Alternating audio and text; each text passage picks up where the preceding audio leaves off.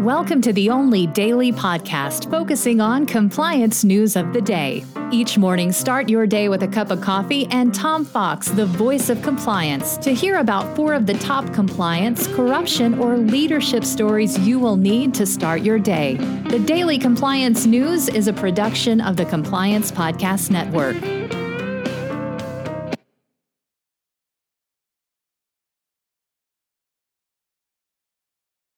The Daily Compliance News for August 4, 2021, the 8K edition. And we begin with that story from the Wall Street Journal that the Lockheed Martin CFO resigned suddenly. The reason for the title of this episode is Jonathan Marks has long advocated that when a executive leader, ELT member of senior management resigns suddenly, it should be an 8K event.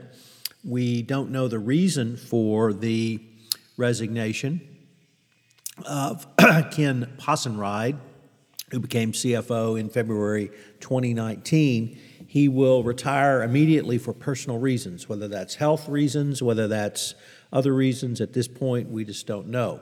He had been with the company for more than 34 years in the finance department, and this sudden resignation certainly raises questions, but at this point we have no answers.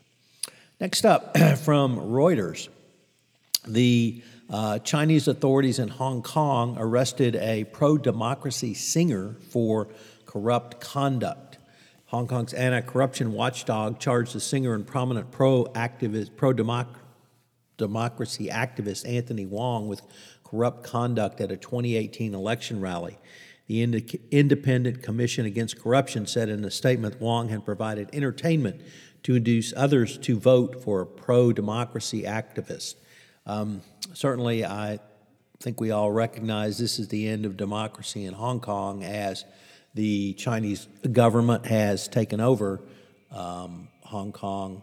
And what this means for Western businesses, of course, is very problematic. Next up from the New York Times Deal Book, the story of businesses who are mandating vaccinations of both workers and customers. And the federal government continues to pressure private companies to introduce coronavirus vaccine mandates to help the U.S.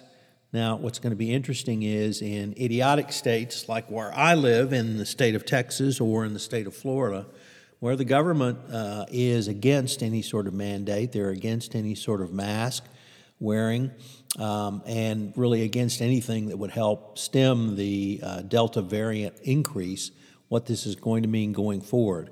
But businesses are now taking matters in their own hands because of their own health concerns, their own liability concerns, and frankly, the concerns of their employees who don't want to be around unvaccinated people that could reinfect them. So businesses are really taking the lead on this. Of course, Republicans were at one point pro-business. Now they're anti-everything. And it's going to be interesting to see if they turn anti-business as well. And our last story is from the BBC that workplace language encodes gender expectations of who we hire, how we assess people, promote, etc. So a new study from Oxford has found that language coding is an important way that gender discrimination continues to proliferate in the workplace. And indeed, in today's Great Women in Compliance, that is a similar topic. So check out Great Women in Compliance and read the BBC article. The Daily Compliance News is a production of the Compliance Podcast Network and a proud member of C-Suite Radio. Thanks so much for listening. I hope you'll join me again tomorrow.